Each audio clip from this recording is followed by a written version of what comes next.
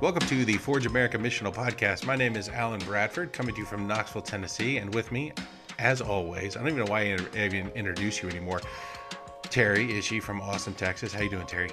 I'm good, man.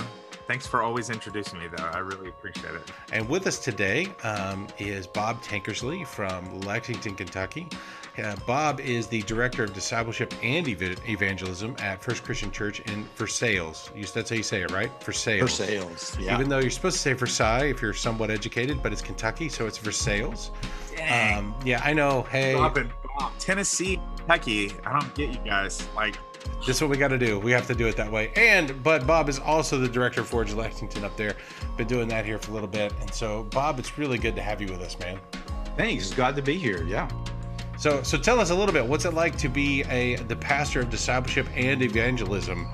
Both of those things. What's that like, man? When we developed the position, I guess it's been about 3 years ago, we really wanted to go with something like director of missional involvement or something, but that missional idea was still so new for our people that we didn't think that a lot of our people would really understand that. And so discipleship and evangelism. In fact, technically, my title is discipleship / evangelism. So that's my nickname around the church. I'm the slash. Nice. And I think a big part of my job has just been trying to educate everybody that those things are two sides of the same coin. Yeah. My phrase is always, it's one big giant hairball. You could just shorten it to discipleism. Take a that's right. Pastor of discipleism. Yeah, that would probably bring up more questions than Right. missional involvement. Yeah, absolutely. Yeah. So it's educating your people. What does that actually end up looking like for you? Well, it's really interesting. I serve in a church that is a little under 200. And in fact, we actually, in age, this congregation's been around just slightly less than 200 years. Wow. So it's an old Disciples of Christ congregation. And so there's a lot of things sort of set in motion by that. And so a lot of people come to the table with specific ideas of what discipleship and evangelism are. And so a big part of my job has really been re-educating in the last few years and pointing us more towards that. Maybe my job's sort of like that giant merge lane. We're trying to merge the two into one idea of missional living. That's no small task, man. No, it's not. It's not, because you're fighting a lot of traditional mindset. I've really gained a lot from listening to Beth Wolf, because I think in a lot of ways she's been walking that road and trying to help people see that, like, evangelism isn't going and knocking on doors necessarily on Saturday mornings. And that scares a lot of people off. Nobody wants to do, we talk about the E word, and nobody wants to do that. I don't want to do that either. So what's it been like I don't know what we call this, if we're coming out of COVID, if we're not, I have no idea. But in this time right now, I mean, we were just talking earlier before we started to record that you said you guys are starting to open up more. You're meeting in person, you've been teaching in person, you're starting to kind of go back towards, what you were beforehand. But what's it been like for these last little bit to kind of help people still see discipleship and evangelism, missional living, all of those things in the midst of COVID, when you were trying to help them make the shift in the beginning, but now you're like, hey, what does this actually look like? Yeah, that's a great question, because in the beginning, one of the things that we really tried to shift our people towards was rediscovering their neighborhoods. You can't do much. Go walk your neighborhood. And as you walk your neighborhood, notice things. Don't just, stick music in your ears, but go and 5 sense your neighborhood. Listen to what's going on in your neighborhood. To see your neighbors. And my wife and I did that. We both switched to a pattern. We were both working totally from home, and so that was a great exercise for us. So we began walking 2 or 3 times a day, and number one, meeting people that we hadn't met before, just having conversations, just the beginning of those conversations, but mainly just noticing things. And I think that was early on in the spring of 2020, we really just started pushing people to do that. And because it was like this giant speed bump in life. And now everybody was noticing things that they weren't noticing before. And now as we open back up, now the challenge is, hey, don't lose that. let's not go back to the mentality that, I mean, we're ensconced in the Bible Belt, and so discipleship traditionally in the Bible Belt is the gathering of information. You know, it's one more study, it's one more, et cetera. And instead, I think we've done a good job of getting people to begin that relational element and to see that discipleship really happens outside the classroom. It happens on front porches and on, you know, daily walks and everything. And now we really fight that mentality of, oh, well, good, we get our Bible classes back, you know, and now we can let all that other stuff go, get back to Bible class, check in once or twice a week, and then we're good with God, you know. So I think that's the struggle now, going back to that normal. Yeah. And why go back to that? Yeah, that's really good. That's good. And it's going to be a hard fight, man. Yeah. I mean, the muscle memory on that is so strong. So you were doing it beforehand, you're doing it in the midst of, you're going to keep doing it. That's really good. So, hey, Forge Lexington, man, you're the director of Forge Lexington. What has that been like in this season? Well, that's been interesting. You know, we made the really smart move of starting a Forge Hub deep in the midst of COVID. I think it was May or June of last year. And, you know, one of these things that, hey, you know, your whole basis for existing is relational networking, but you can't do that now, you know? And so, you know, the vast majority, well, I mean, yeah, I guess 99% of it has been online. It's been on Zoom. You know, it's been interesting. It's been challenging. Of course, a lot of it just really started, and the foundation of it's just within our church here at FCC. You know, we've been networking a bit with a couple of other churches. I'll finish up first residency with a pair of churches in Lexington. They finish up next month. And again, it's all been online, but it's been great. I mean, I think that's allowed for an intimacy that may not have been there if we were all sitting around in a room somewhere. But it has been challenging. You know, I've talked with y'all a lot. Y'all have heard a lot of the struggles. I'm excited about what the future is holding, because I think we've laid some good groundwork, and maybe this was the speed that I needed to go in. But it has been frustrating. It's been frustrating because, you know, by this point you want it so far down the line. So yeah, but it's been good, man. Like, one of the things I've noticed is, you know, people. I think it might be the different areas of the country too that this may be true, but I've seen different people do a hub or do what they're doing in different ways. And sometimes you just have to lay a lot of groundwork, and it's actually just years and years of groundwork before you get anywhere. Some people are able to just like show up, they get really apostolic, and then they create something and whatever, and explodes. I think that's actually pretty rare. I think it's working and getting out there and saying, hey, how do we do this together? This is about the kingdom in Lexington or the kingdom wherever, you know, and we're going to do this and learn from each other. So I think what you're doing is great, man. You've been doing a great job. And really, I've got to give credit to actually Sean Gladding, who y'all know. You know, Sean's here in Lexington, and I actually met Sean, goodness, about 3 or 4 years ago at a little conference up in Cincinnati. And not Cincinnati, no. But in Cincinnati. And, you know, he was talking about the fact that, you know, he really wished that there was a Forge Hub here in Lexington, but that he just really didn't have the time, that he didn't have the bandwidth to begin it. And so he and I started talking more, and he's part of the official, I guess the unofficial team. As much as anything, has just been a really great encouragement to me to just keep going and to keep getting out there, even in the midst of COVID. So one of the questions we've been asking this season, and I'm really interested in what you're going to say here, Bob, because as someone who's working in the church, as someone who's trying to, you know, doing the Forge thing, one of the questions we've been asking is, what are the questions the church should be asking now as we're coming out of COVID or whatever it is that we're doing? What are the questions we think the church should be asking? So from your perspective, what do you think those are? One of the baseline questions that really goes below everything is something that I'm just constantly churning around. And that's the question of, is God enough? I think that, you know, I think the idols of today's church of, you know, consumerism and materialism and individualism, all of that goes back to this question that I think all of us individually have to answer, is that is God enough? Is God enough for me in my life?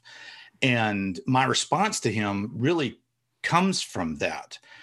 It's no different than really what was going on in the garden with Adam and Eve. I mean, the question, all that conversation with the snake in the garden was really, is God enough? God has given you all this. God has told you this, but is God enough? And I think we all answer that. And even within churches, I think a lot of the reasons that churches push towards certain areas, even like talking about, church growth model and being attractional, is the question that, how we answer, is God enough? And sadly, I think a lot of times the answer is no. God's not enough. Walking with Jesus isn't enough. Therefore, we need to add this program, or we need to add this show or this event. And it's a long walk, right? Didn't Peterson talk about that? Discipleship was a long walk. Long obedience in the same direction. Yeah, long obedience in the same direction. I think that's an awesome. And my people at FCC especially, they get tired of me talking about the fact that this is a crock pot. This is not a microwave. And that question of, is God is enough? That's a crock pot question. Because that's something that's got to be constantly answered. And it informs everything else, even, the programs we have, how we view discipleship, how we view evangelism, how we view, the people around us in our neighborhood. Because I think a lot of us we don't think that God's enough. All right, Bob, you just came out swinging, buddy. You're just coming out at all the idols. That's great. This is awesome. Yeah, this question, man, that really resonates with me. I mean, I think it really speaks to kind of a fundamental philosophy that I've had for a really long time, even before I got into the whole missional, incarnational, that conversation really was raised for me. This is something that I've always wrestled with. And even when I was a pastor of students and Next Generation doing that back in the day, that was a question that I would always pose to our people. And now I'm the parent of a 15-year-old, and I'm asking her that question. Like, and it always boiled down to, at least for young people, but is happiness, right? Everyone wants to be happy, right? And so I would always challenge young people with, is Jesus big enough to trust with your happiness? Like, if you were to truly just follow Jesus, do you believe that could you just truly be happy doing that? Like, is he big enough to trust in that? And the question you're asking is kind of a bit of an offshoot of that. Like, is Jesus enough to trust to do this? And that's even back in the day in student ministry, it was like, oh, we got to add some excitement because it's not enough. It's Jesus plus, I don't know, fill up a baby pool full of chili and throw kids inside of it. What was your ministry like, Terry?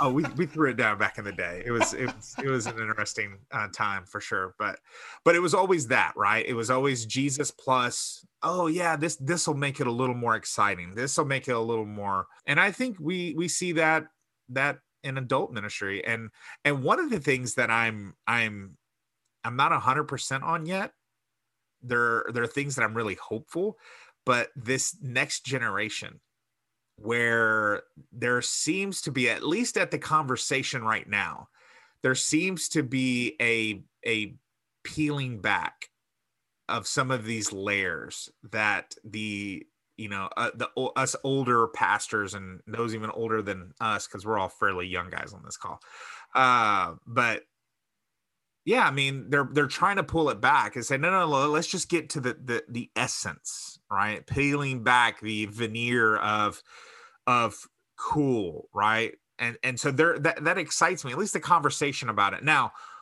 whether it really happens or not, we'll see, because I still see a lot of people in this next generation.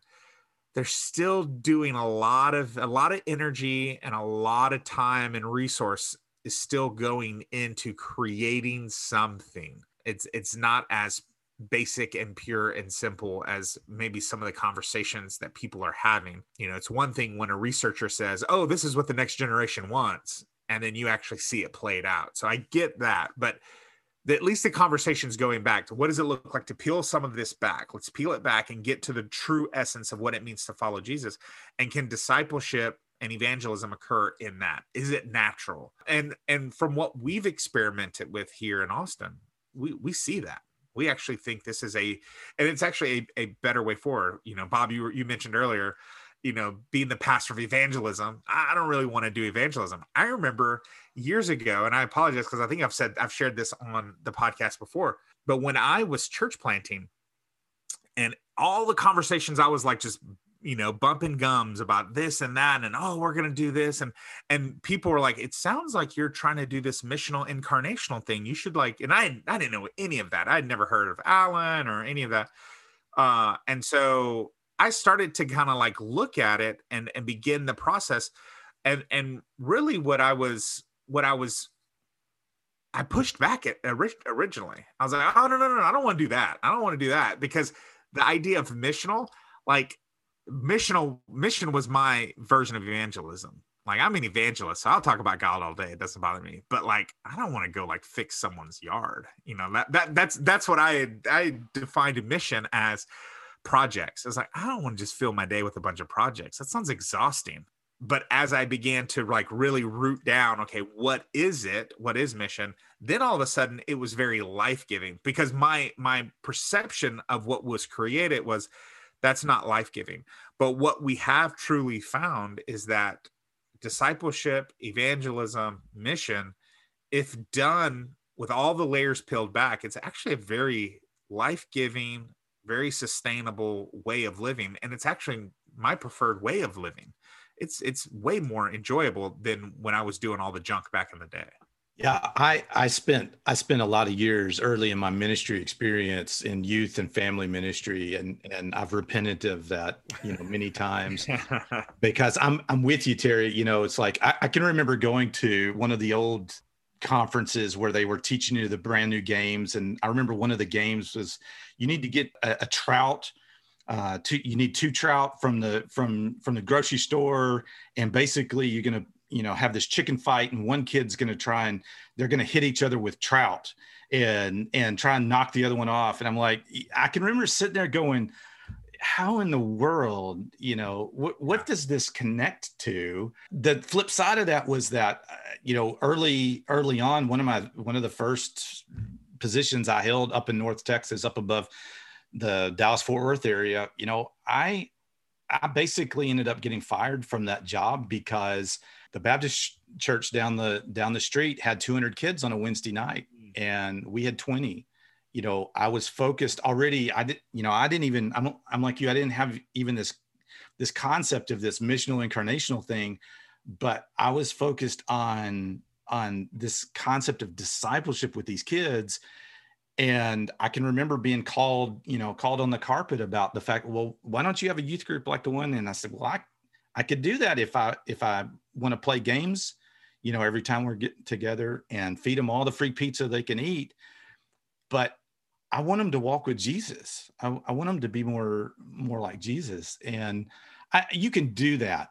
But I mean, I think today we're still reaping the whirlwind where that's concerned. I mean, because those teenagers are now the adults that are making those choices. And it's a struggle. We're still convincing them of what discipleship is, what evangelism is. I think that's sad. That's sad. So a couple of years ago, I was thinking about this, and the whole idea, when I heard your question, Bob, the idea is God enough, I went to the idea of scarcity versus abundance. That idea of which mindset are you going to live out of? Are you going to live out of the mindset of scarcity, there's not enough to go around, or the idea of abundance, that we serve a God who lives in abundance? And it's a posture. And I like how you framed it. It's a posture we have to individually take, but then as an organization, as a movement, as a church, whatever, how are we going to look at this? And it reminded me of it. The time I kind of started nibbling around that concept was when Avengers Infinity War came out. So here's your pop culture reference, Terry. Right. And the amazing thing about that movie was afterwards, everybody started going, but Thanos was right. There's not enough to go around. So he does need to kill off half the universe or whatever. He's right. Like, there was this huge buzz about it. And really, the good guys on the other side really didn't offer anything to say, oh no, here it is. And it really was a scarcity versus, well, no, he's just a bad guy, we got to stop him mindset, as opposed to an abundance mindset. But that idea, right? The idea of like, what's the posture we're going to take? I love that question. Is God enough? Is Jesus enough? Especially as COVID has stripped away a lot of things. Now we're going to start putting those things back, right, wrong, good, bad. But really, the question remains, is God enough? That question can be extrapolated to every aspect of one's life. I think it's actually, the more that I'm sitting here and thinking about it, I think it may be the most powerful question we've had all season, if you really just sit and think about it, because that challenges every theological thought that you have. Every concept that you kind of wrestle with is coming back. Is Jesus enough? In my time as an adult, I've had the conversation about different theological arguments, and not to turn this into a question of reformed versus unreformed, and we're all reforming and all that. I get that, but like, is Jesus enough? It's how much of his blood was shed for me, and all of that kind of thing. And so I think there's a lot of things that we can take an idea and we can beat it so much that it actually becomes harmful. And so I think this is actually one of those questions where we could, if extrapolated too much, could actually probably be dangerous, a dangerous question to ask. But one of the things that, just even as we sit here and think, I think it's, as we apply it to our own life, the idea of trusting, is Jesus enough? I think that's something that you have to wrestle with. And I was even having conversations recently about pacifism. I was probably at a movie. That's usually where all these things happen, as I was watching a movie, and the idea of the nonviolent response, and then how do governments do that, and all of that. And so how can you be a pacifist and be a good American? And I think we went and saw a movie on July 4th, and that's what it was. It was like, how can you be a good American and be anti-war and all of that? And my only really response was, well, I'm just trusting Jesus, that as the idea goes, as one more person believes that, right? Is Jesus enough in my life? So when I'm trying to disciple my daughter and we're having conversations, she's like, but Dad, I need this. I was like, well, but do you, is what you already have enough? Is who Jesus is in your life, is that enough? Can you trust that?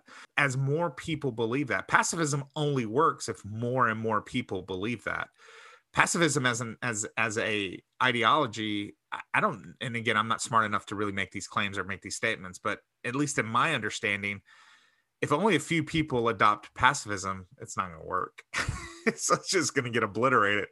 But can we take the idea of love, the way that Jesus loved, and more people do that? That's how that idea works. Well, that's what discipleship is, right? It's passing on this idea that, hey, here's a way that Jesus might live. Can you commit to that? I'm going to commit to that. Can we get other people to commit to that? And the more and more people, that there's a part of me that has some sort of hope that we might live in a world where war is just non-existent. But the only way we get there is if more and more people believe and adopt that idea that love is enough, or God is enough, Jesus is enough. Yeah, I like what you were saying, Terry. I agree with you. I think that idea of abundance versus scarcity, that's totally behind that question. And I think that it parallels that concept of everybody's really good with Jesus being our savior, but most people really get uncomfortable when we deal with the idea of Jesus being our Lord and what that means, because then that scarcity jumps in. When I talk in my context about that Jesus is Lord over your retirement, in my context, in our church, a lot of retirees, very, very heavy retiree congregation. And when I start talking about things that life's not meant to just retire and then just cruise for the rest of our life, or maybe Jesus should be the Lord over your vacation. And I don't mean it's got to be a mission trip. I just mean that should be the lens that everything goes through. That goes back to that. Yeah, I'm good with Jesus as Savior, but I give them 2 hours on Sunday morning. The rest of the week is mine. And that's a scarcity mentality. What we used to call, that's what I grew up calling a depression mentality. I mean, my grandparents held on to things strongly. They had lived through the Depression. They knew what that meant. And I think in a lot of ways, the church still suffers from a depression mentality. That keeps us from starting these new things. It keeps us from living in our neighborhoods the way we should. As an Enneagram 6, you start talking about retirement and security, man, my hair on the back of my neck stands up. And so, but it's good. Those are things we have to wrestle with. Bob, dude, thanks for being on the podcast today. I think it's been huge. I love your story. Man, you've been such a good friend over the last handful of years. And I love the work that you're doing with FCC there in Kentucky. And then, I mean, love that you're partnering with Forge and doing that. And so, man, we're just praying for you and know that the work that you guys have ahead of you, I know God's going to bless it and it's going to be good. So, but dude, so we've been ending all of our podcasts all season. And I know you're one of our listeners, so none of these questions should be new to you. And so 5 quick questions. And so I'm just going to fire hose blast you with these questions and then just give us your gut quick response. And so, all right, so let's jump into it. All right. So question number 1, what have you been reading? I'm actually at the moment, I'm into 3 books right now. Okay. First of which is The Art of Gathering by Priya Parker. Somebody on one of our Forge calls recently talked about that, and I got into that. Man, that's just gold. It's great. I'm already rethinking stuff that I'm in and that I'm leading. I'm reading The Coach Model. I don't know who turned me on to that. I don't know. I don't know which 2 guys badgered into, Yeah, it's great. You should read this. And that's helping, that's cool. And then I'm also I'm finally getting around. Very sorry, I've had this on my shelf for nearly a year. I'm finally getting around to reading Reformation by Alan and Mark, and I'm liking some ideas. Again, sort of challenging in some things there. Yeah. Oh, good. Well, it's nice to read the book by one of the founders. It's like it's the checkbox. We all have to at least thumb through it. So that's right. Awesome. Yes. Yeah, I'm actually hearing, I can't remember who suggested The Art of the Gathering because I've seen it several times now kind of pop up. And especially the just current circumstances, I think that's one of those books that are going to be helpful for people as they think through churches reopening and kind of regathering and some of that. So that's awesome. I'm glad to hear that you're enjoying that. All right. Yeah. So question number 2, what have you been watching? What are you watching right now that's any good? Well, my wife and I really jump around. We are cord cutters. We got off of cable years ago and just stream. And so, we sort of binge things back and forth, different genres. But I tell you what, one of the things that's just really spoken to us over and over and over again, I don't know how many times we watched through the entire series, but on Netflix, there's a series called Somebody Feed Phil. Oh, yeah. It's with Phil Rosenthal, and Phil Rosenthal was one of the creators of Everybody Loves Raymond. Yeah. But this dude, he goes all over the world. And so my wife and I are foodies, and we love travel. But I tell you what, if nothing else, I mean, it's just feel good television. He thoroughly loves the places he goes. He thoroughly loves the people that he's with. I mean, he's a Muppet. If you ever watch the dude's a living Muppet. I mean, he really is. But I don't know what other reality show out there shows more shalom than this show. It is just about by the end of every episode, my wife and I are both bawling and hungry, because it's good television. That's awesome. His love of the world comes out. Yeah, I think every Netflix user has like a show that they've put in their queue, but has like sat there for years. That's that show for me. Like, because I love those shows, like Parts Unknown by Anthony Bourdain. Yeah. I love that. I love when people travel, meet cultures, especially if it's surrounded around food, because I too am a foodie. But I've never really watched it because he looks like a goofball, and so because there's always something else to watch. Mm-hmm. So I may actually have to bite the bullet and start that. if you like those shows, I'll just throw out a show recommendation that I just recently watched. I thought was phenomenal. And our friend Chris Battle, who was on the podcast last season, I know he just had a talk out at the farm about this. But High on the Hog, which is the Netflix. So like I think it's like a 4-part, 5-part, but it talks about how African American culinary how it's influenced food in America, and that is a fascinating, phenomenal little watch. And of course, they ended in Texas because, all good food documentary series should make it to Texas eventually. Question number 3, what's the funniest thing that happened during quarantine? Or if you can't think of anything funny, what's something cool that happened during quarantine? One of the coolest things is I finally got a smoker Nice. during quarantine. That really opened the door to sharing some things with my neighbors. Nice. And that really wasn't the point of buying it to begin with. I spend far too much money at barbecue restaurants and needed to learn how to do it myself. But that's really opened some doors with some neighbors. That's been a cool byproduct of that. That's been a great blessing for us. Plus the food's good too. So yeah. Huge. As a Texan, that's definitely a cool story. I love that. Yeah, and I agree. Barbecue prices have just gotten ridiculous. I mean, we're up to $30 a pound in Austin for brisket. Oh yeah, so, yeah, it's ridiculous. Question number 4: what is bringing you life right now? What's life giving for you guys? Well, one of the things I think for my wife Sharon and I, we celebrated our 30th anniversary last year. Nice. Okay. We had this huge around Easter of 2020. We had this huge 15-day long trip planned to go to Mexico. We didn't want to go sit in some resort. We wanted to go and be with people. Obviously, that got delayed. That's finally coming up here in a few months. We sort of have a countdown. We're going right after Thanksgiving. And so every day for us, we're still saving money for that. And every dollar that goes into the taco fund, that brings a lot of life.